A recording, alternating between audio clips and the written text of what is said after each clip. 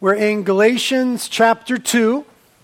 We're going to continue studying the book of Galatians. We're in the midst of a series called How to Be a Good Christian and Other Religious Nonsense.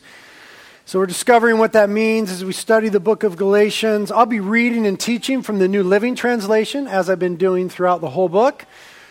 The title of today's message is The Gospel Creates Unity. The Gospel Creates Unity.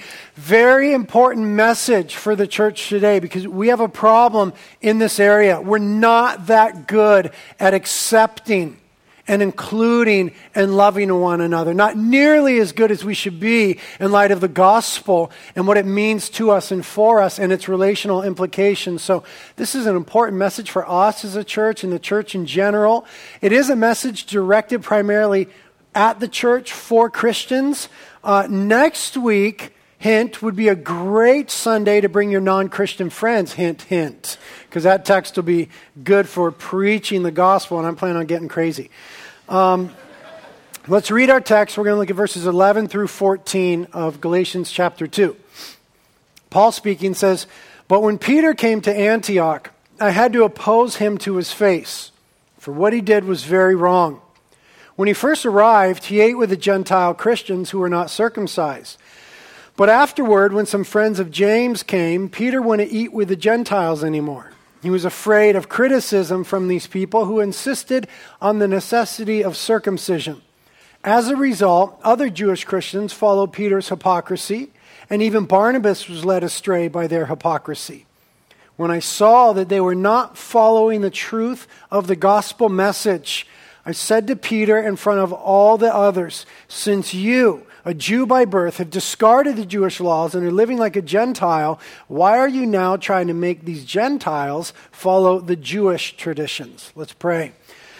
Lord, we thank you for the opportunity today to get into your word.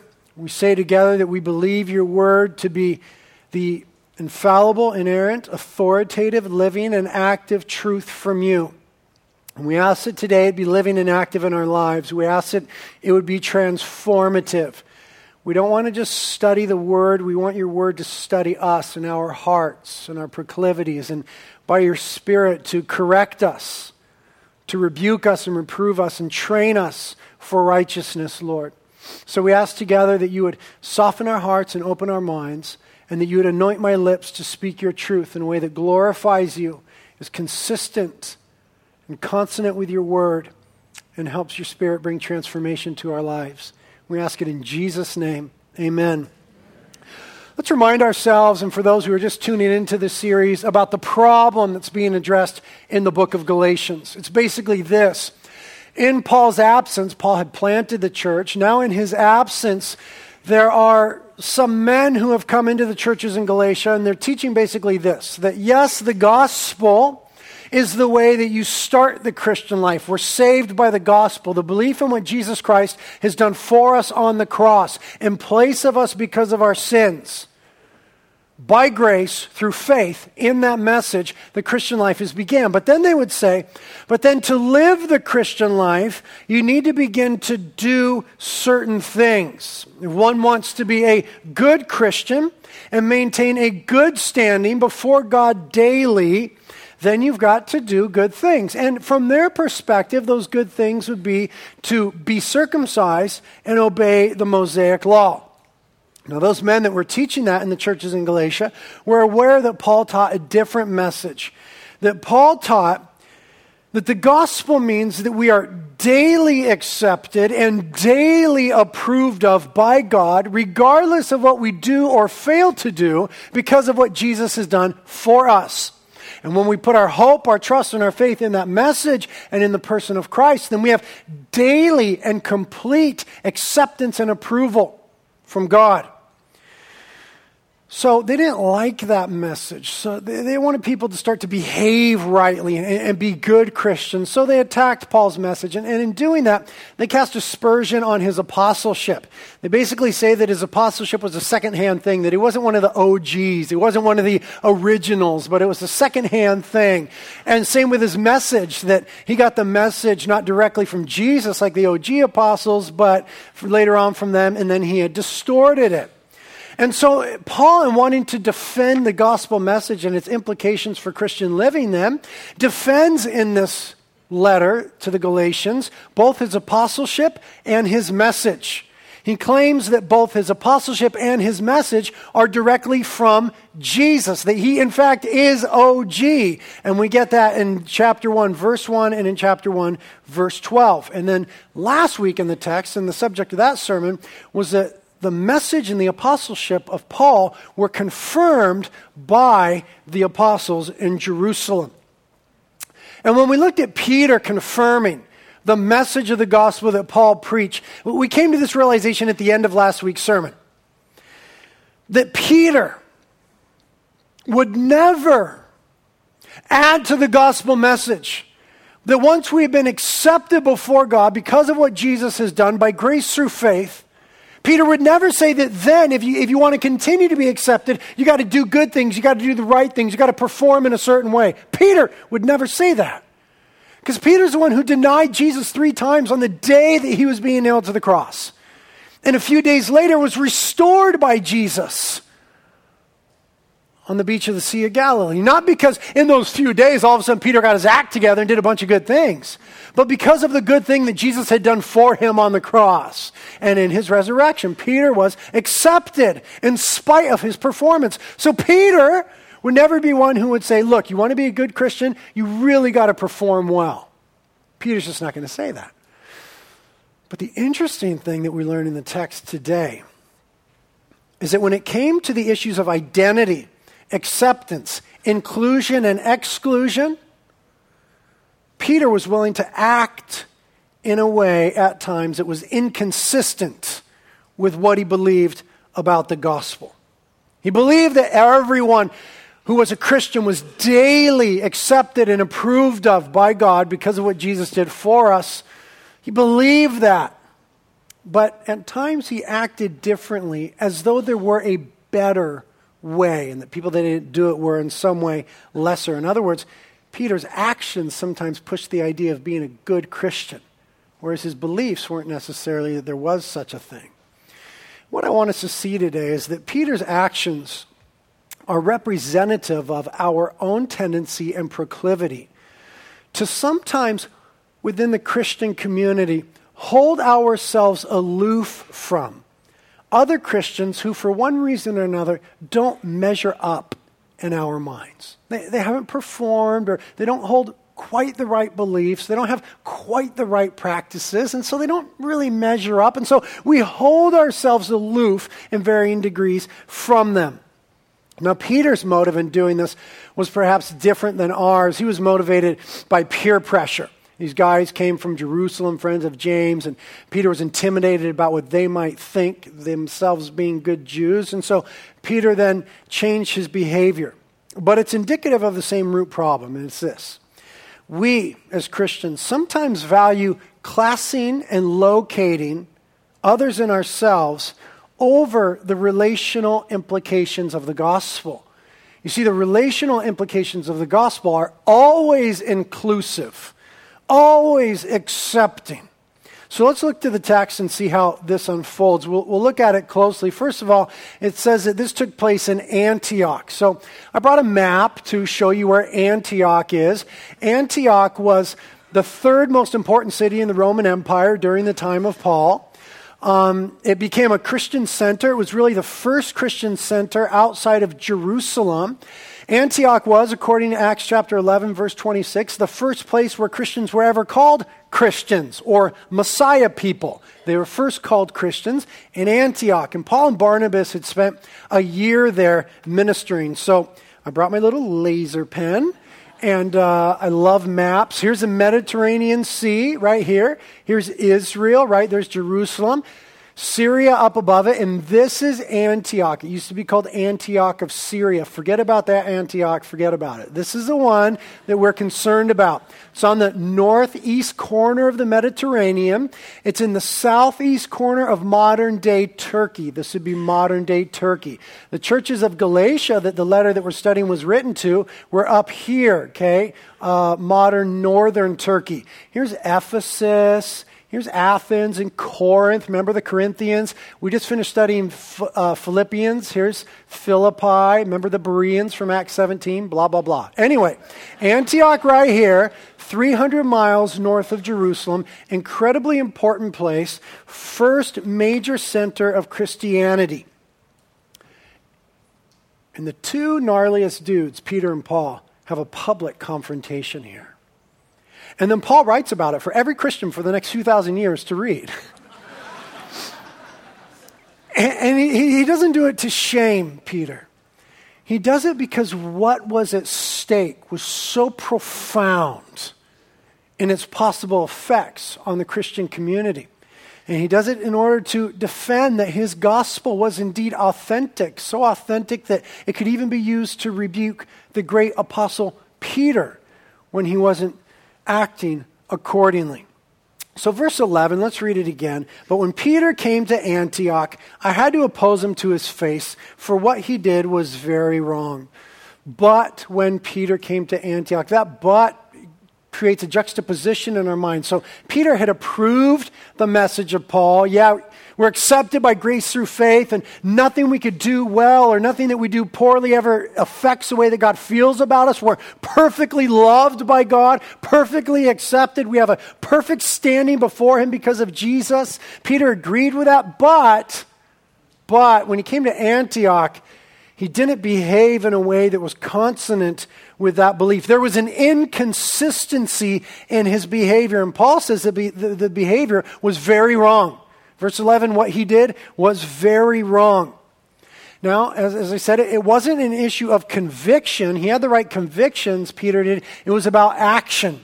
It wasn't an issue about what he believed. He had the right beliefs, but he didn't behave according to his beliefs. And we're sometimes like that, aren't we? Our behavior does not always perfectly reflect our beliefs as Christians. But what was at stake here is important. The truth of the gospel and what it means for daily living. And so Paul says, I had to oppose him to his face. Public opposition to Peter's face. And Paul was willing to do that again because of the truth of the gospel. Because, you see, Paul realized that what we do has a greater effect on people than what we say. Isn't that true? We need to know that as Christians, our witness in the world. We could preach all day long, but what we do is what people are going to remember and be affected by. And within Christianity, we could say, I love you all day long, but the way that we act that out has the greatest effect. And so Paul, concerned about the effect of Peter's behavior, confronts him. Now, what did Peter do that was so wrong? We saw it in verse 12. When he first arrived at Antioch, Peter ate with Gentile Christians who were not circumcised. But afterward, when some friends of James came, Peter wouldn't eat with the Gentiles anymore. He was afraid of criticism from these people who insisted on the necessity of circumcision.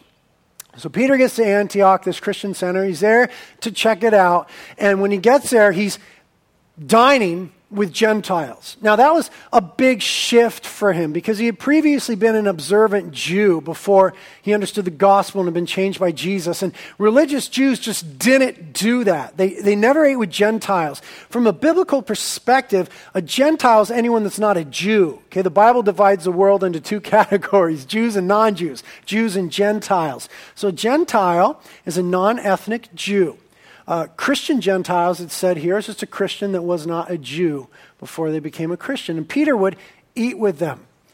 Most Jews would never do that for two basic reasons. Number one, the law. Number two, what it meant in that culture to eat with somebody. You see, the law, first of all, forbade certain foods, and Gentiles ate those foods. And according to the law, their utensils and their pots and their plates and their bowls and stuff would become ceremonially, to speak, contaminated, unclean. And so if a Jew ate any of that food or ate from any of the bowls or utensils or pots that the food was made with, they would become ceremonially unclean. Doesn't seem like a big deal to us, but for them it was a big deal because it meant that they were excluded for a time from the religious life of Israel. And if you're a religious Jew, that's just a super bummer. And you had to do a bunch of stuff to be clean and participate once again in the life of Israel. So Jews would say, that's a hassle and that's not good. I'm not going to do that. I just don't eat with Gentiles. I just don't. But the other had more profound social implications. It's hard for us to imagine what it meant in that culture to eat with somebody. It was much more than how we think of it. We get a glimpse of it in the Gospels, don't we? Where the religious leaders were shocked and appalled at the people that Jesus ate with, right? Because Jesus ate with sinners, and sinners in the Gospels means the irreligious, the non-religious. They weren't practicing Jews, so they were unclean. He ate with prostitutes, who were obviously unclean, drunkards, tax collectors, and the like. He ate with these people, and the religious Jews were appalled by that. Not only because it would have made Jesus ceremonially unclean every time he did that from a religious perspective, but more profoundly, because in that culture, dining with somebody was the greatest symbol and expression of acceptance and identification. In that culture, if you ate somebody, he said, I accept, if you ate somebody. In that cannibalistic culture of Israel, in that culture, if you ate with somebody, it meant, I accept you. I'm willing to identify myself with you. There's an inclusionary thing going on here. And that was really big in a culture that was really segregated in a lot of different ways.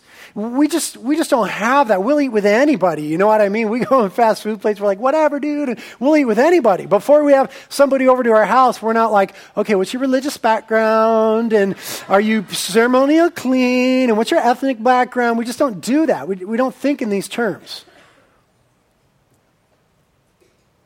But it wasn't that long ago when our nation actually did. Our moms and dads could remember a time when there were separate eating areas, separate drinking fountains, separate restrooms for those that were different. And when that was a prevalent part of our culture, anybody who dared to cross those boundaries was saying, I identify with you. I accept you. We might be different in a lot of ways, but I am with you. That's what was going on in those days. And Jews weren't willing to say that toward Gentiles for a lot of reasons. And it wasn't just strictly a racial thing, although it did cross into that for some Jews at some times in that culture. But the motivation had more to do with this. Had more to do with who was in or out according to behavior. Who obeyed the law of Moses and was circumcised to show that they intended to do so, and who did not. And that determined for the Jew who was in and who was out. Circumcision, this thing that keeps coming up in this book and in the New Testament, touches on the issues of identity, inclusion, and rejection. We can relate to this because we still do this in our culture in different ways. What we look to find to do is easy ways to identify who's in and who's out. Who's part of our tribe? Who do I belong to and who belongs with me? And we do it with all sorts of arbitrary things. I do it with anybody with a faux hawk. Like if you have a faux hawk, you're so in and I'm so in with you. And it's like this love, brotherhood thing. Like, yes, faux hawk. I'm 6'6", so tall people. I'm like in, just love. Surfers in, love. I love you. Everybody else, out. We do it in all these arbitrary ways. And what we're doing is we're just trying to locate ourselves in society. We want to know who our tribe is, who our family is, not just where we belong, but who belongs with us. It really has to do with the question of identity. And it's not necessarily a bad thing until you begin to discriminate against others that aren't necessarily in that tribe or family. For Jews, what settled identity and who was in or out was circumcision. Every Jewish male was circumcised on the 8th day. Women, you just kind of went along with the guys. This is the way it was then. I'm sorry. I didn't make it up. But for the guys, you were circumcised on the 8th day. And it was this outward, visible thing that you were in a covenant with God. And it was meant to be very important, much more than outward, because the Bible always spoke about circumcision of the heart. We get it all the way back in Deuteronomy. We've got all the way into the book of Romans, and it was supposed to be a transformation of the heart, this relationship with God. That the old dead flesh and sinful nature is to be cut away, and God will work a new heart in us. But like everything else that was outward, it became routine, and it's easier to do outward things than to really practice inward transformation. And so that really became the identifier within Jewish communities. And the reason that circumcision was the identifier again was because it was hard to tell who was keeping the law and who wasn't. I mean, who had time to watch people and see how they prepared the food and all this? And even if you did, you know, the rabbis and the scribes were always arguing about the interpretation of the law. So there were these different opinions about what it meant to keep the law. But if you were circumcised, that was clear cut. No pun intended.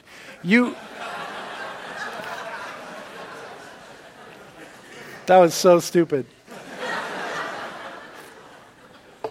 If you were circumcised, it was clear. You were in, and people that were not were out.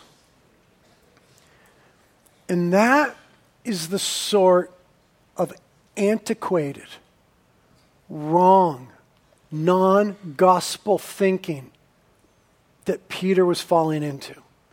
You see, the gospel nullified all of that. The gospel does away with every other marker and source of identity. But Peter's falling back into this antiquated way of locating oneself and others, determining who is in and out, in a way that the gospel had previously nullified for him. So it said there in verse 12, Peter wouldn't eat with the Gentiles anymore. He was now, because of the fear of man and peer pressure, he was refusing to have fellowship, to practice acceptance and inclusion with people that he had previously done that with. Think how hurtful that was for them.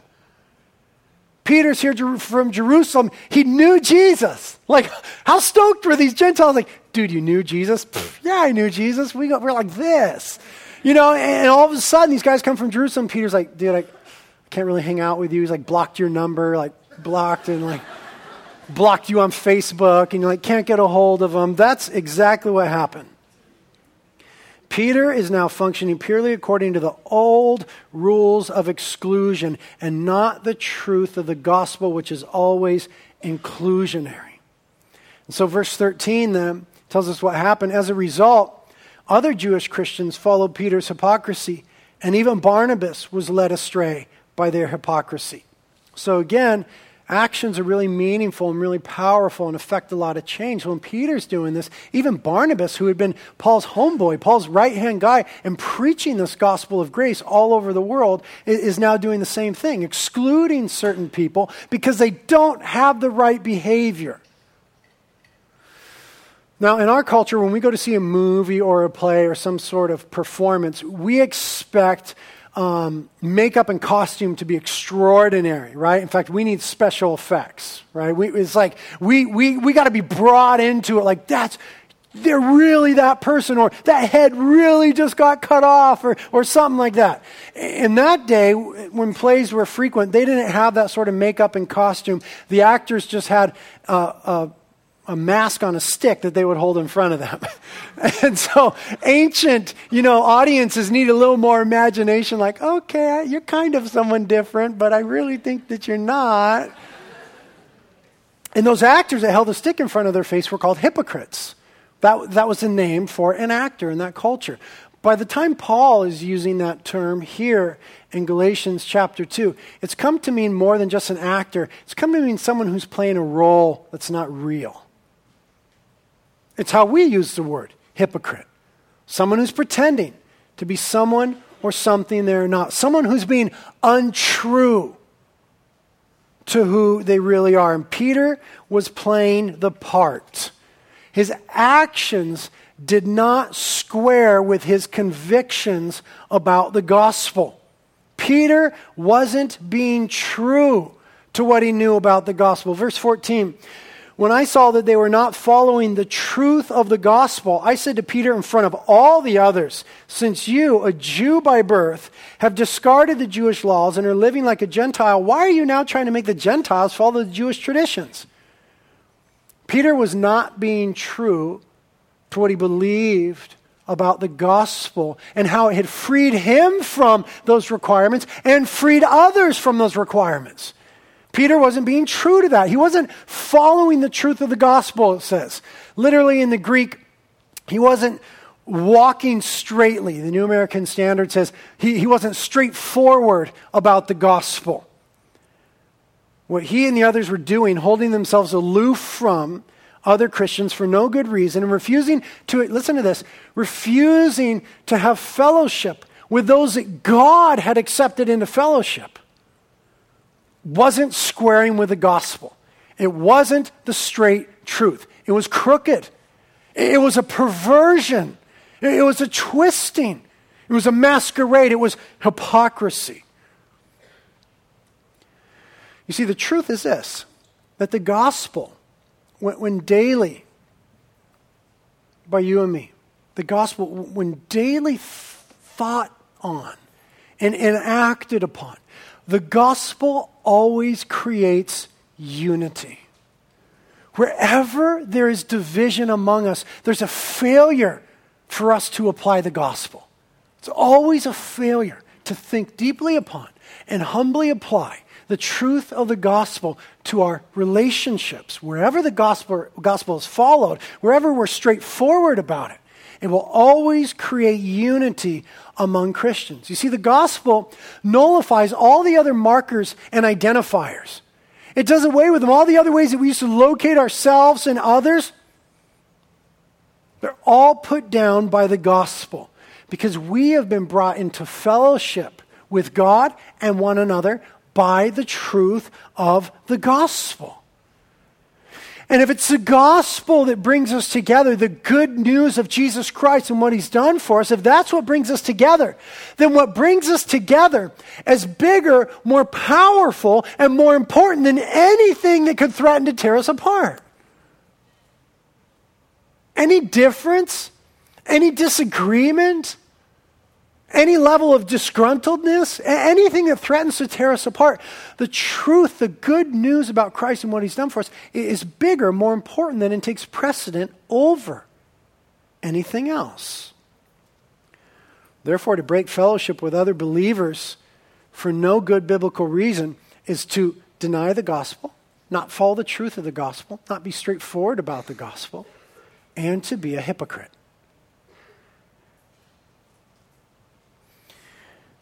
And judging by how Paul was willing to deal with Peter in front of the whole church in Antioch, it was a serious sin.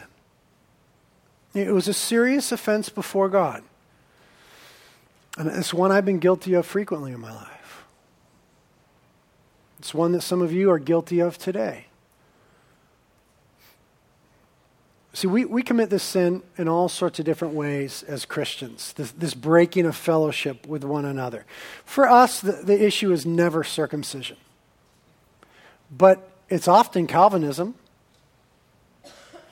or it's when you think the rapture is going to happen, or it's whether or not you believe the gifts are for today, or it's whether or not you think that worship music should only be pianos and cellos, or electric guitars and drums, or it's the Bible translation that you use. And all those things are kind of important. All those have some doctrinal implications. But we Christians who are called to love and accept each other more than anyone else on the face of the earth, we create divisions for even lesser reasons. Like, does a Christian dance or not? Does he or she lift his or her hands? Does that Christian dress in a certain way? Does that Christian drink alcohol? Does that Christian like certain music? We're not talking about sins. Okay, when someone is in sin and is unrepentant, there are times that we're to separate ourselves from them within the Christian community. We see that clearly in Matthew chapter 18 and in 1 Corinthians chapter 5. But we're not talking about sins here. Nor are we talking about the core essential doctrines of the Christian faith, like the divinity of Jesus, the identity of Jesus, salvation by grace through faith alone, the truth of the cross, the resurrection of Christ. We're not talking about those core essentials. If somebody doesn't disagree with those, we're kind of separate. We're talking about Christians that believe the core doctrines of the Christian faith who are breaking up with each other just because of preferences and perspective. Preferences and perspective. That's what Peter had. He had a preference and a different perspective. And Paul said that's hypocrisy, and that's making the gospel crooked. That's a perversion.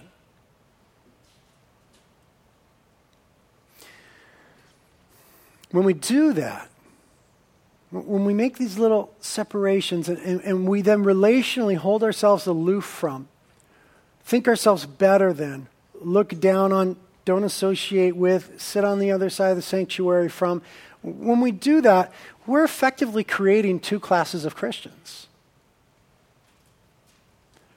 And the Bible, and particularly Galatians, is just opposed to that. When we get to chapter 3, we'll read this in verse 26. For you are all children of God through faith in Christ Jesus. And all who have been united with Christ in baptism have put on Christ, like putting on new clothes. There's no longer Jew or Gentile, slave or free, male and female, for you are all one in Christ Jesus. It's not that it's wrong to have preferences. It's not that it's wrong for our doctrines to differ, right? You can be reformed, not reformed. You can be cessationist, not cessationist. That is, when you think the gifts expired or whether or not they expired. You could have opinions about worship and what it ought to look like and liturgy and symbology within the church. It's not that we shouldn't have preferences. It wasn't even that Peter couldn't practice the dietary laws. He could if he wanted. No big deal. When it became sin, was number one, when he thought it made him better. It was sin at that point. And number two, when he thought less of people because they didn't do or they didn't hold to. That's what Peter did. It was hypocrisy and a perversion of the gospel. And we do that a lot. In the church, we do that a lot.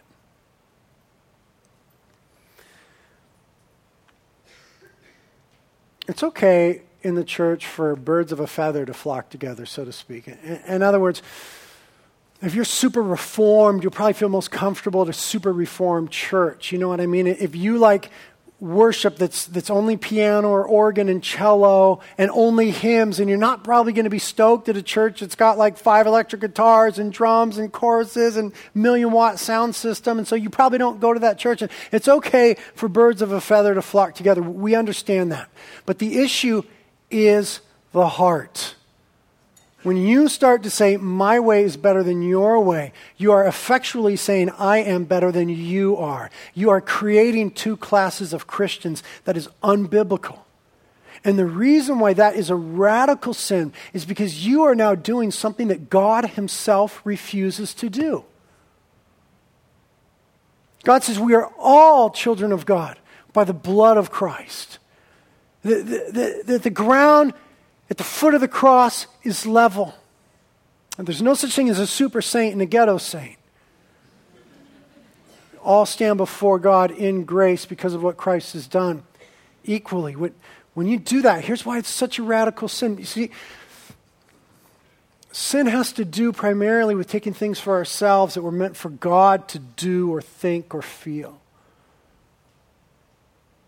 God refuses to make first-class and second-class Christians. And when we do it, we're doing something God refuses to do. You think we're going to get to heaven and God's going to go, okay, here's the deal. We got super killer heaven and not that awesome heaven. Super killer heaven. Calvinists, you guys are in there. Pre-tribbers, you guys are in there. Holy rollers, you guys are in there. Pentecostals, you guys are for sure in there. God, you won't even be down with that. You got to be in here. King James only, you guys are in here. Everybody else, ghetto heaven for you. Like that's just the stupidest thing you could ever imagine. But we do that every single day in the church. And it's such a radical sin because we are choosing to do amongst ourselves something that God refuses to do. The truth of the gospel nullifies every other identifier and system of locating who is in and who is out. Hear the prayer of Christ in John 17, where he says in praying for us, I pray that they will all be one, just as you and I are one. As you are in me, Father, and I am in you. And may they be in us so that the world may believe you sent me. I've given them the glory you gave me so that they may be one as we are one. I am in them and you are in me. May they experience such perfect unity that the world will know that you sent me and that you love them as much as you love me. You see, the gospel creates unity among us. It's only by the gospel that we've received the Holy Spirit and become children of God. And we're in the same boat there. What at first brought us into fellowship is the gospel. And what now binds us together and is bigger than anything that threatens to tear us apart is the good news of Jesus Christ. And it's not enough to just believe the gospel. It's not enough to preach the gospel. It's not enough to just preserve the gospel. We must learn to apply the gospel. Peter believed it. Peter preached it. Peter preserved it at the Council of Jerusalem and here in this account of Acts, but he didn't apply it relationally. And it was hypocrisy. And it was making the gospel crooked. We can't do what Peter did. We can't create second-class Christians. Here's my prayer for us from Romans 15. May God, who gives us patience and encouragement, help you live in complete harmony with one another, as is fitting for followers of Christ Jesus. And then all of you can join together with one voice, giving praise and glory to God, the Father of our Lord Jesus Christ. Therefore, accept each other just as Christ has accepted you, so that God will be given glory. Lord, help us with that. We need help with this, Lord. We confess our tendency to be snobby and think our ways and our preferences and perspectives are better than. Wow, Lord, we've been corrected today. We ask that you open our eyes to all the areas where we're doing that. That we would accept, include, and love one another in the way that you've called us to do, in a way that is true to who you are and what the gospel says. Lord, help us with that. Teach us by your Spirit to apply the gospel to our relationships. Lord, birth in this church and in the church a new movement of gospel-oriented unity that brings glory to your name in the world. If you need prayer, pastors and elders will be up here on both sides, prayer team members. Communion is here to remember the cross, celebrate the gospel. And we can come and get on our knees or faces before the Lord. But let's press into Christ and let him change us.